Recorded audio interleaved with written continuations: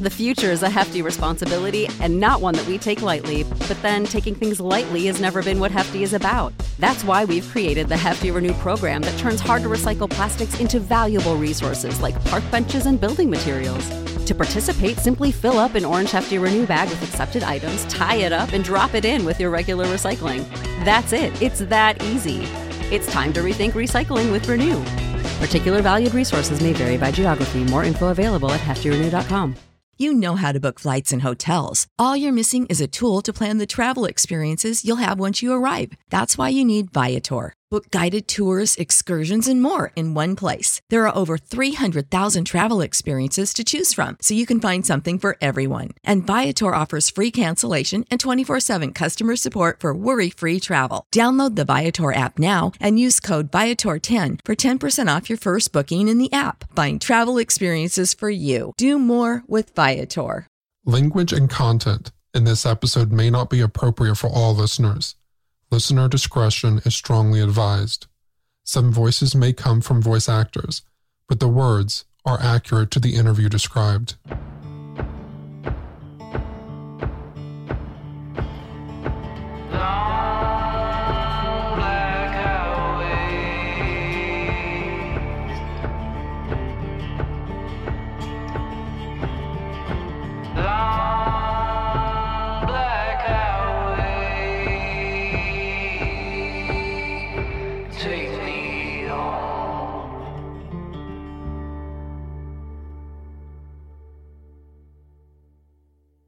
If you were given a magic wand in one of these cold cases, what you'd ask for is not a missing piece of evidence or a note-taking eyewitness. What you'd ask for is one of the victims to come back to life, so you could ask them what happened and crack the case in one sweeping breakthrough. You'd have all the details, maybe not motive or planning, but a first-hand account of the crime itself. Oh yeah, and the victim would no longer be dead. And if you ever asked for such a thing while investigating a cold case, someone would gently, or maybe not so gently, remind you that that is impossible. Of course it's impossible, but it's also exactly what happened in the case of the Redhead murders. In pitch darkness, shortly after 2 a.m., Jane Doe number 7 stumbled into the median of I-40 near Junction 58 in Kingston, Tennessee. The strangling had ruptured the blood vessels in her eyes and rendered her virtually blind, though only temporarily. Her hearing was also damaged by the astronomical physical stress of her murder. She was in the middle of one of the nation's largest interstates, but with her senses so compromised, she had absolutely no idea where she was. She had a wide red ligature mark around her neck, and all the bruising and trauma of strangling visible in her face. To all witnesses on the interstate that night, her appearance was as jarring and unlikely as a still dead walking corpse. She only knew that she was near a culvert as she woke up in one, in a pile of leaves.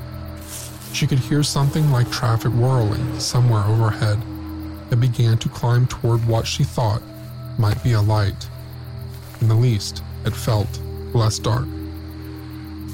So, she crawled out of that hole, seeing nothing and hearing little, until she reached the smooth surface of asphalt. She stood up and walked, with her hands out in front of her, like a Hollywood zombie, through possible traffic, still toward the light. Then suddenly, there was grass again beneath her feet. The median. At this point, she felt the lights of passing vehicles and began waving her arms for help. The police took her statement that morning, and a few months later the case went to trial. And fortunately for all of us, she had no doubt whatsoever as to the identity of her killer, a long-haul trucker named Jerry Johns. Rather than telling the rest of her story, we're going to let her speak for herself. The rest of this episode consists of her testimony on the afternoon of July the 10th, 1986. We'll offer limited commentary here and there, but for the most part you'll hear directly from her. You'll do this with the help of a voice actress, as no recording devices are allowed in courtrooms. and we would never ask Linda to relive any of this. As you listen, keep in mind just how unusual this is.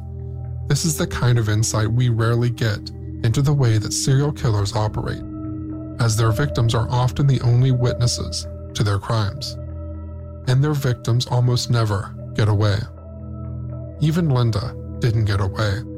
The killer did what he had done to the other women and left her only when he knew she was dead. Only somehow, and no one knows how, she wasn't dead. When he felt the last wisp of her life leave her body, it continued to flicker in some undetectable part of her. She thought she was dead too, and the fact that she wandered onto I-40 a half hour later is still a bit of a mystery. But she did stagger back into the community of the living, and this is her story. Would you state your name for the first record and spell your last name? S-C-H-A-C-K-E.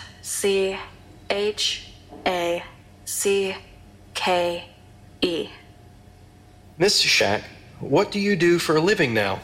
I sell lemonade. Where are you selling that? Florida. Back on March the 5th and 6th of 1985, where were you working? At Catch One Club. And what did you do there? I was a dancer. Okay. Calling your attention to March the 5th, 1985, were you working that particular day? Yes. Okay. Do you recall what shift you were working? The first shift. It was, I went in at 3:30 and got off at 11. And during that time, did you meet anybody during your shift? I met Mr. Johns. Okay. What did he look like at that time? His hair was much longer and wavy. He didn't look like he sits in the courtroom today. No, he had a mustache or beard or something. He had, I'm not sure, a mustache, a beard or something. That is the individual that you met sitting next to Mr. Fells, is that correct? Yes, sir. Was anybody with him? His brother. And what did his brother look like? He was missing an arm. Did you have any conversations with Mr. Jones and his brother? Yes, I sat down with Jerry Johns and talked to him. Did his brother say much during this time? No, just a very few words. He sometimes answered a sentence yes or no. What did Jerry Johns talk to you about?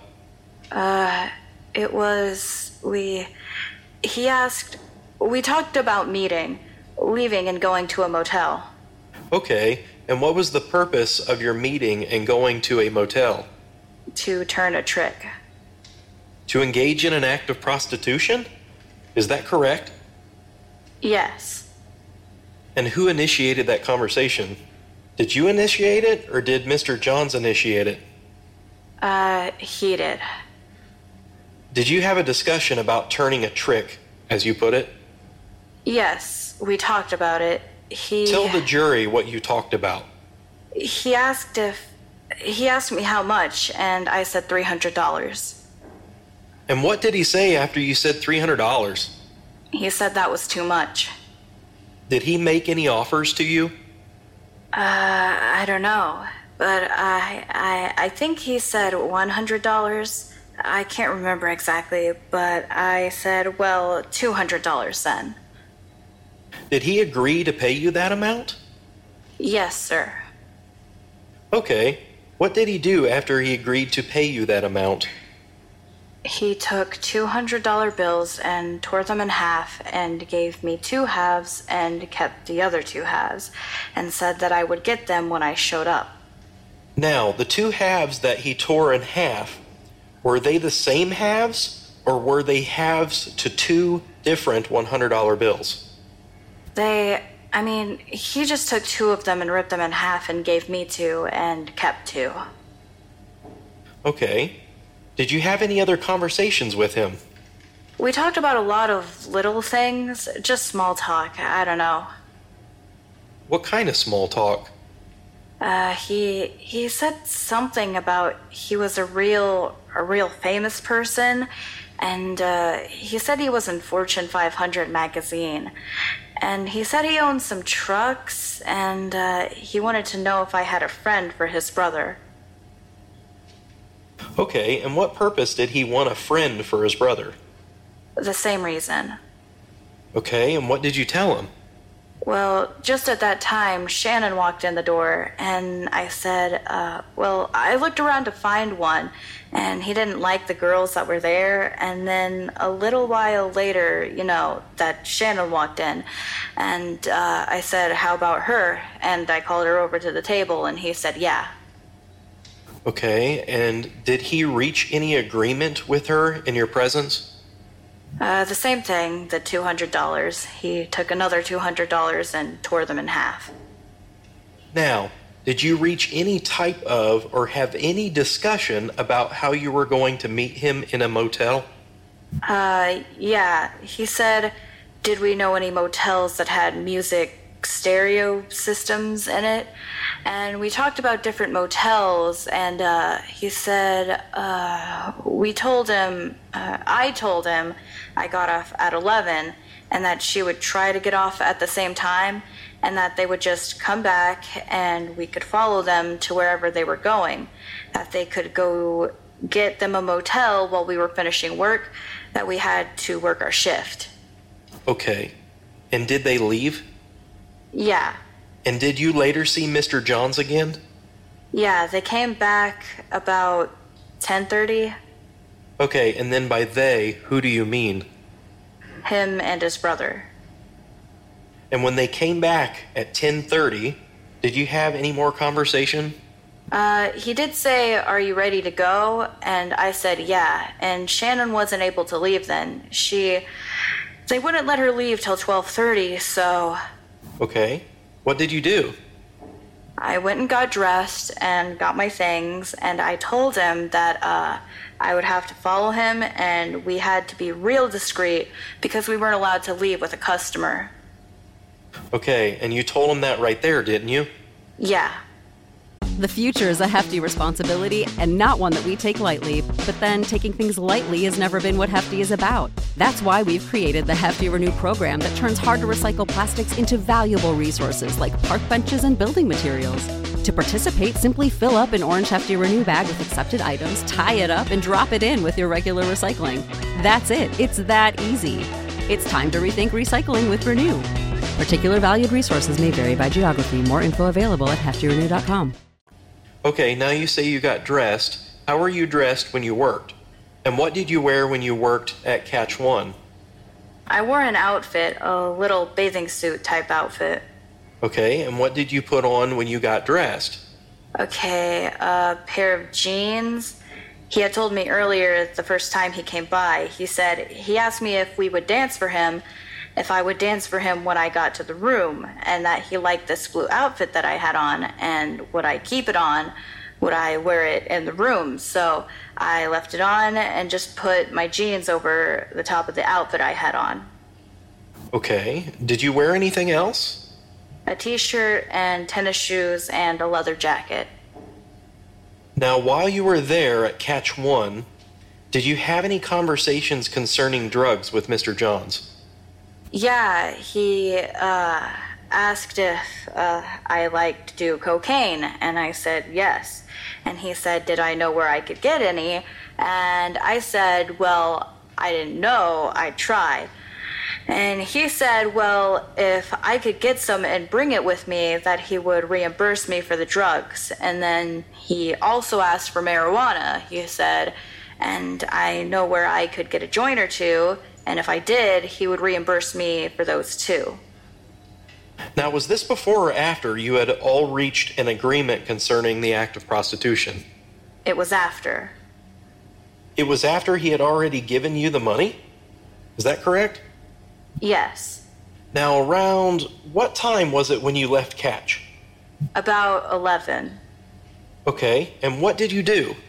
I went and got in my car and started out of the parking lot, and he was already started out of the parking lot in his truck.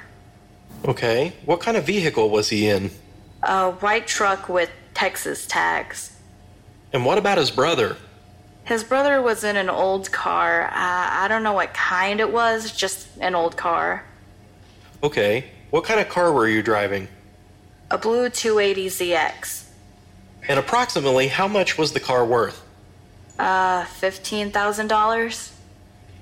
What did you do then? I got behind Jerry Johns in the truck, and then his brother got behind me in the car, and we drove to the Holiday Inn on Dale Avenue. Okay. How many Holiday Inns did you pass before you got to the Holiday Inn on Dale Avenue? I know we passed the one.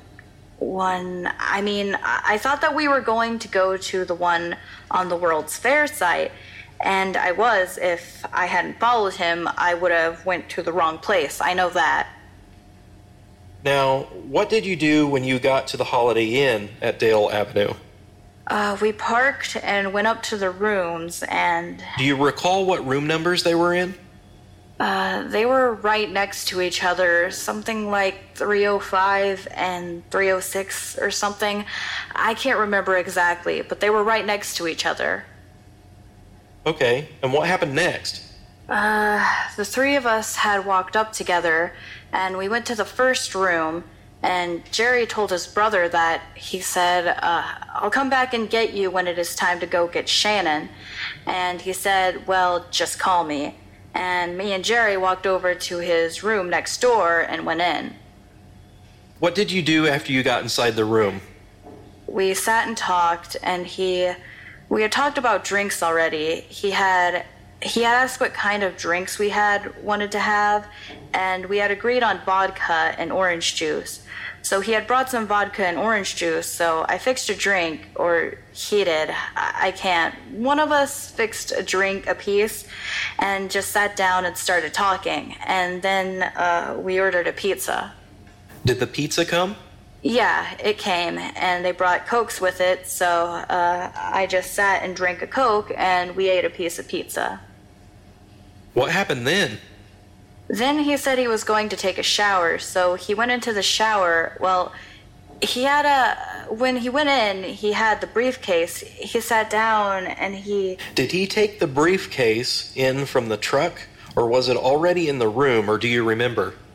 I don't remember. I just remember when he sat the suitcase that he said, I don't want to scare you, but, and then he started telling me that he was a Texas Ranger, and said, he was undercover, and he was on a drug bust. He was on a big drug bust they were going to have here in town, and he had this gun in his pants, and he said, I don't want to scare you. He said, they make me carry this gun. And he put it inside the briefcase and locked it before he went and took a shower. He took it out of his pants? Uh-huh. Now, Linda, were you wearing any jewelry at the time you went up to his room? No, sir. I took it all off and put it in my bag. I carry a bag with my clothes in it, and I had put it in the bag. And were you carrying any money with you when you went up to the room? No, I took my money and hid it in my car. What about the two halves of the $100 bills? Where were they when you went up to the room? I hid them. I hid them in the car, too. I hid my money one place and the two $100 bills in another place. And all of that was in your car? Uh-huh. Now, he went in. Did he take a shower? Yeah, he went and took a shower.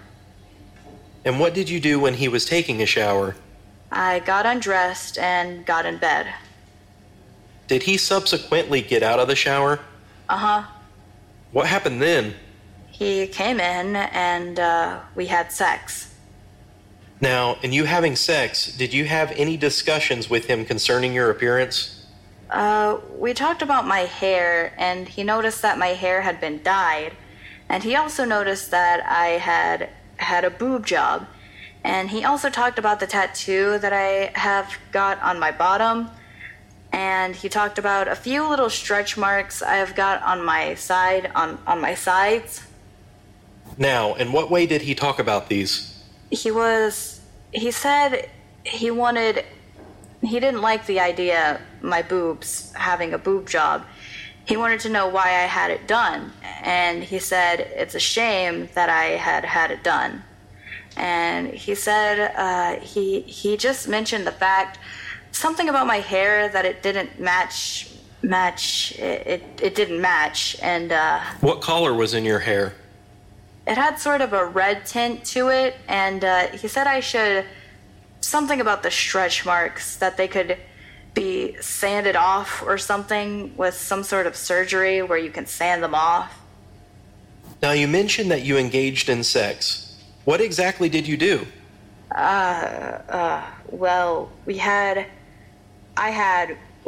oral sex, and then we had sex. It lasted just a few minutes. And in what position did you have that sex? I was on top. Was that at his request, or did you do that? Yeah, that is what he wanted. He asked for. Okay. Did you all complete the sex act? Yes, sir. What happened then? I went to the bathroom and cleaned up and got dressed and came back into the room. And what was Mr. Johns doing at that time? He was just sitting.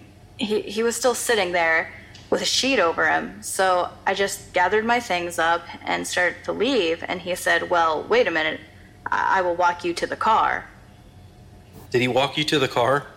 Yeah, he took the suitcase and unlocked it and took his gun back out and put it back in his pants, and we walked down to the car.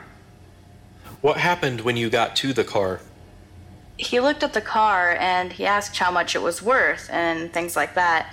And he said he had so many vehicles that all of them together didn't come to that amount, and it was crazy to spend that much on a car. And then he asked about then he said, could he look at it? Or he said, scoot over. And I said, why? And he said, I want to look at your car. So I got out and let him sit in it. I said, sit in it and look.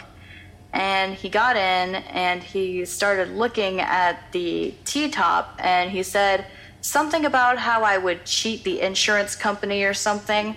He said, you've got a fortune here if you just knew what to do with it, how to steal them and then report it stolen or something. He was telling me about the T-tops, and then he got out of the car and I sat back down and he said, scoot over. And I said, why? And he said, we've got to go get one of your friends for a drug bust.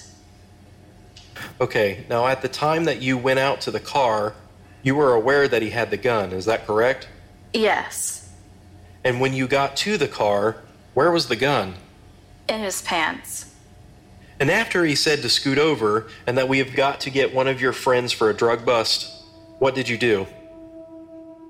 John continues persuading Linda to turn on her friends. She refuses. She'll happily go to jail herself, but the thought of putting her friends in harm's way is intolerable. She more or less says, do what you want to me, just leave my friends alone. Also, Linda still thinks that at this point, Johns is an officer, a Texas Ranger, even after he has threatened to shoot her. She thinks that Johns just wants to arrest her friends. We know that he doesn't. He wants to kill them, maybe rape them, and possibly both. In order to gain access to Linda's friends, Johns explains that he needs to take her car. Once he has this, he has access to a new circle of victims. When he pulls up, they think it's her, so they get in, and they disappear. I said, no, arrest me. I said, please, just arrest me. And he said, no. I didn't have any track marks or anything, any drugs on me. And I said, well, what if I just take off running? And he said, I'll shoot you and say you tried to escape. So I said, well, please don't arrest any of my friends. I can't take it. And he said, well, I've got to have your car so that they will trust me enough to get in the car. And he said, I'm not going to arrest any of your friends. I just want to find one of them that is holding something so that and that I won't bust them. I'll just make them tell me the name of where they got it. Because he said, we don't want the little people. We want a big drug bust. And after he said to scoot over and that we've got to get one of your friends for a drug bust, what happened then? He said, I even asked him if I could drive. I said, and he said, well, no, I am not going to wreck your car. So I got in the passenger side and he got in and started to drive. What happened then? I asked him if we could stop at the store to take, he said we could tape up the $100 bills, and I said, well, let's stop at the store so that I could tape them up. And he said, no, we will get it later. And we drove to Catch One, the parking lot down at the end of the street. Did you at any time get the other 2 halves of the $100 bills from Jerry Johns? No, sir. Okay, did you at any time give Jerry Johns the 2 halves of the $100 bills that were in your car? No, sir. Did you at any time tell him where they were? No. So after you got to the parking lot of Catch One, what happened? He pulled over and he said it wasn't time for her to get off yet, so that we would have to wait on her. And he said, let me have your t-shirt. And I said, what for? And he said, I'm just kinky. So I just took it off and I gave it to him, and he started ripping it. And he ripped it in strips, and he said, I've got to tie you up. And so he tied my hands together and he tied my feet together, and then he let me smoke a cigarette when my hands were tied together. I asked him if I could, and he said yes, and had rolled the window down a little bit and let me smoke a cigarette. And there he tied my hands to my feet, and then he put a gag on me, and I started choking, and I said, I can't breathe through my nose. And he said, okay, and he took it, and he took a little bitty strip and tied it so that I could breathe. What happened then? He said, he looked at his watch and he said, it's not that he had to take me to another unit. And I said, well, just let me lay in the floorboard. She won't see me. And he said, no, she will see you. And he said, I've got to get her. He said, I've got to get her to get in the car so that I can catch her with some drugs on her. And he said, I'm going to take you to another unit and leave you there until I get her in the car. Then I will come back and get you. Did you voluntarily do all this? Did you want to be tied up by Mr. Johns? No, sir. He said he would kill me if I tried to leave or if I screamed. One of the surprising things about Linda's story is her continued faith in John's story that he was an officer, even throughout his repeated threats to murder her. Sadly, as we know from earlier episodes, this was not a matter of naivety. Law enforcement has long established patterns of mistreatment of sex workers, and especially of the kind that work along the interstate. But of course, John doesn't have any real protection under the law. He has to sneak around with Linda in the passenger seat, and he has to pretend like he isn't sneaking around. He has to avoid the police without appearing to avoid the police. So if you're a smart guy like John's, what do? How do you disguise the fact that you're looking around frantically to be sure you haven't been spotted or followed? You act like you're looking for fellow squad cars. You look around and pretend to be frustrated that the rest of your friends on the police force aren't following you into the woods. So this is what Johns did. He disguised his furtive glances as those of a frustrated ranger looking for the rest of his unit. In reality, he was taking her to a place where no one could hear her scream.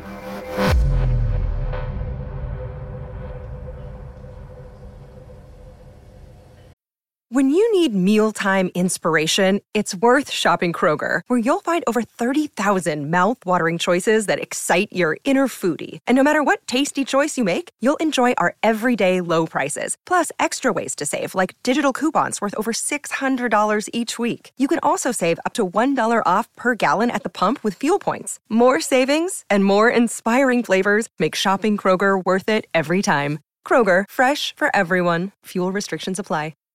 Save big on brunch for mom, all in the Kroger app. Get 16-ounce packs of flavorful Angus 90% lean ground sirloin for $4.99 each with a digital coupon. Then buy 2, get 2 free on 12 packs of delicious Coca-Cola, Pepsi, or 7-Up, all with your card. Shop these deals at your local Kroger, less than 5 miles away. Or tap the screen now to download the Kroger app to save big today. Kroger, fresh for everyone. Prices and product availability subject to change. Restrictions apply. See site for details. And what happened then? He drove me. We drove down Interstate 40 West, and he kept looking around, and he said he was mad because he said the other unit wasn't where it was supposed to be.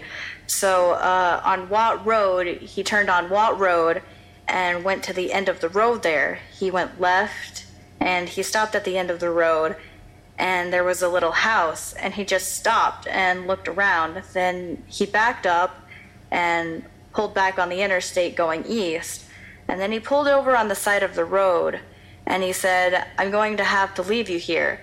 And he stopped the car, and he got out, and he left the car running and came over to my side, and he started like he was going to lift me out, but he couldn't.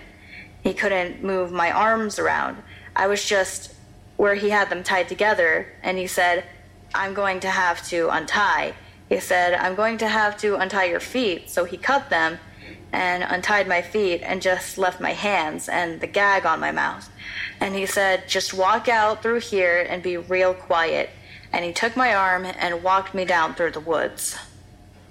Did he say anything at that time as to what was going to happen to you, Miss Shack? I kept asking him if he was going to kill me, and he said no, he wasn't going to hurt me. He said, he said he wasn't going to arrest me, and he wasn't going to hurt me, but he said it was just a drug bust, and that he would come back and get me.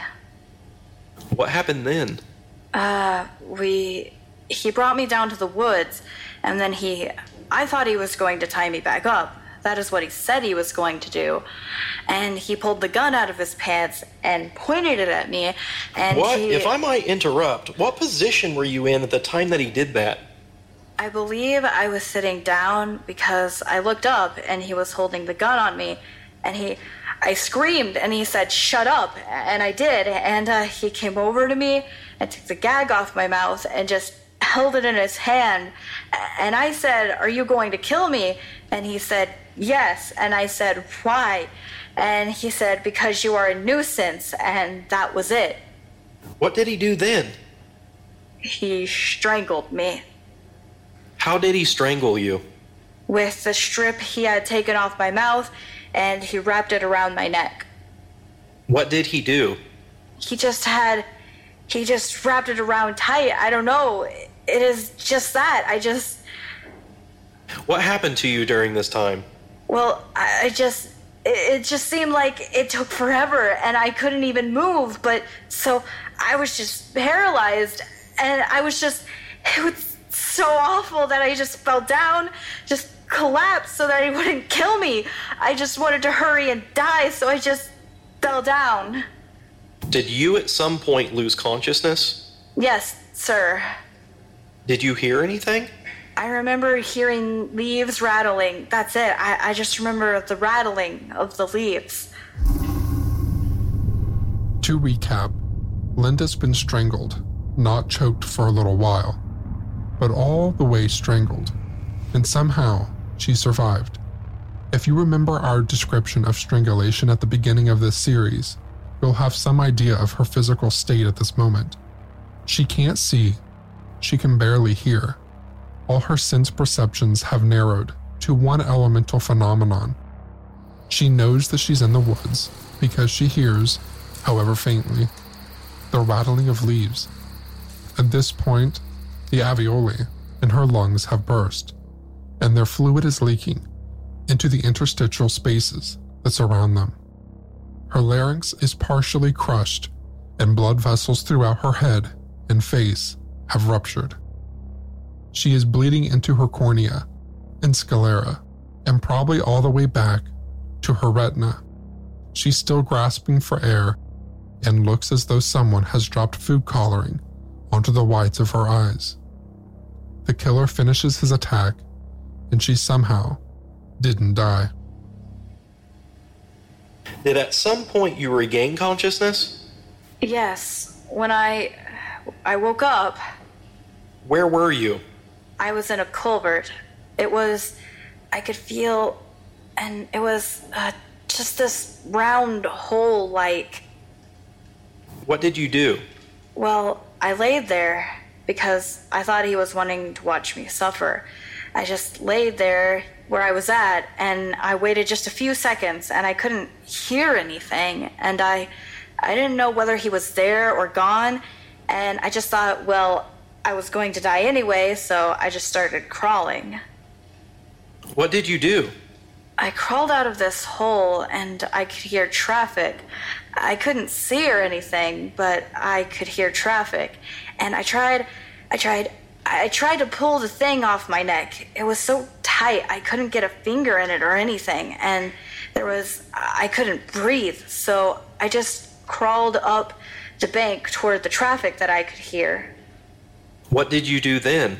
Well, when I got to the top, I pulled it strand by strand until I could get the thing off my neck, and then when I was able to, I crawled out into the interstate, and I could hear vehicles going by, so I just walked into the interstate, and I must have been in the middle because I felt grass again, and then I could tell lights were going by, so I just ran and waved my arms so somebody would stop, and then that's when a truck had pulled over, and I ran towards them, and then I ran away because I was afraid they were going to kill me too. I didn't realize I couldn't tell who it was because I couldn't see, so I ran away from them. And then I realized that I was going to die right there in the middle of the interstate, so I thought I had to go toward them. Did you tell them what happened to you? Well, I was scared. I started telling them, I started saying, he tried to kill me, and I would say, don't kill me, because I couldn't. I didn't know whether they were going to kill me or help me, and I tried to tell them that, what had happened, that somebody had killed me or tried to kill me, but... And did you stand with them for a while? Yeah, they let me sit in their truck while they called for somebody to take me to the hospital. After that happened, did somebody come and take you to the hospital? A police officer did. Was that Trooper Larry Parsley? Uh-huh. And where did you go to the hospital? At Park West emergency room. Were you treated there? Yes, sir. Did you talk to Detective Larry Johnson there? Yeah, while I was in the emergency room. Now, keep in mind, Linda still thinks Johns is an officer. At this point, she has no idea who the good guys are, or if there are any. By all accounts we've heard, Detective Johnson is one of the good ones, but Linda doesn't know this. As far as she knows, she's dealing with one of Jerry's compatriots. Did you talk to Officer Parsley, Trooper Parsley, about what had happened? Yeah, I was telling him, at first I thought he was going to kill me because I kept thinking that the whole law enforcement was in on it, that it was a drug bust, and I thought I was in the way of their drug bust, so I kept saying I didn't want to go with him because I was afraid he would kill me, but then he said, "Are you going with me or not?" He said, "Do you want to go to the hospital or not?" And I went, and he said, then I started telling him that he was going to kill Shannon, that Jerry Johns had went back to get Shannon, that he had to find her because they were going to kill her. Did you give Trooper Parsley a description of your automobile? Yes, sir, I did. Why did you do that? Huh? Why did you give him a description of your car? because we had driven there in my car, and I know Jerry Johns was in my car. Later in the trial, the prosecution introduces photographs of the drain where Linda was found, and also of her injuries on the night of her kidnapping. Even knowing the details of the case, the images are startling. If you're interested, you can find them on our website. The Knox County Medical Examiner, Dr. Fred Furr, is called to the stand to testify as to Linda's condition on the night of the crime.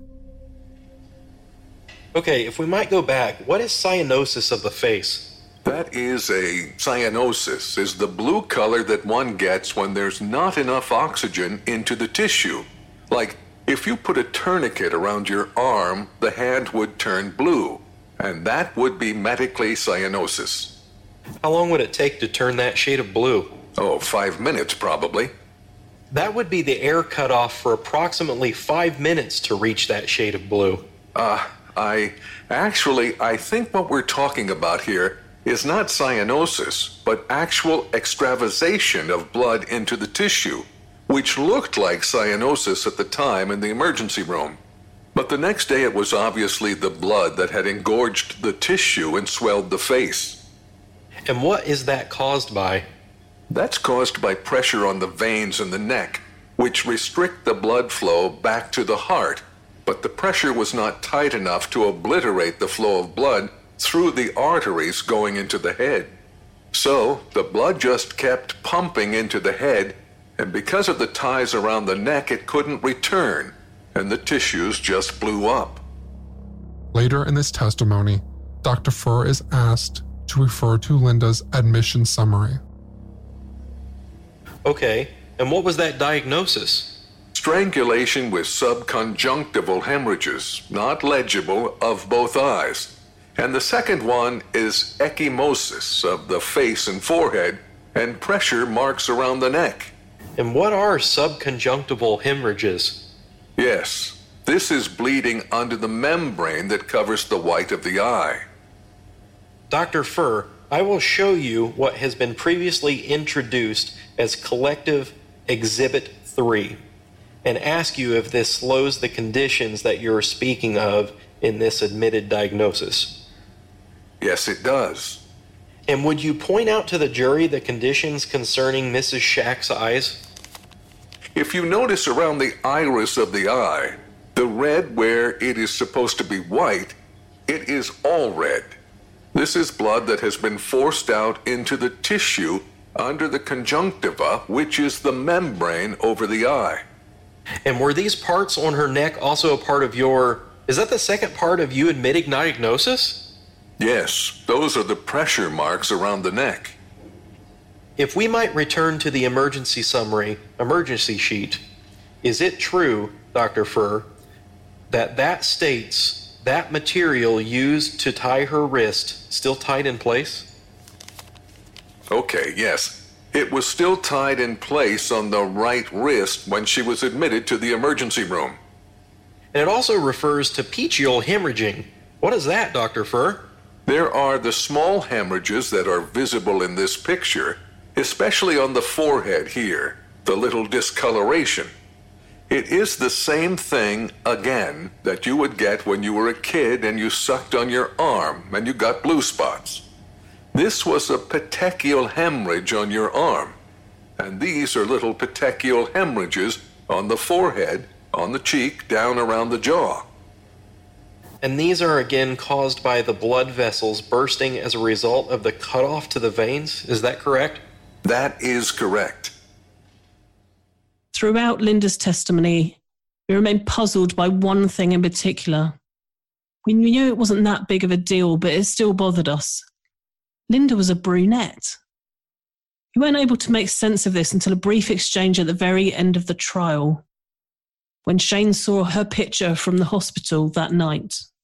The attorney actually brought this up at trial while he was making a flimsy and doomed case that this client was colourblind.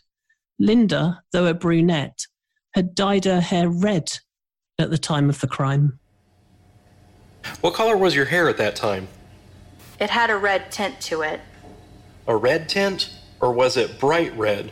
or was it subdued? It wasn't bright red. In the next episode, we're going to meet Jerry Johns through his ex-wife Phyllis, who offered to discuss the man she knew.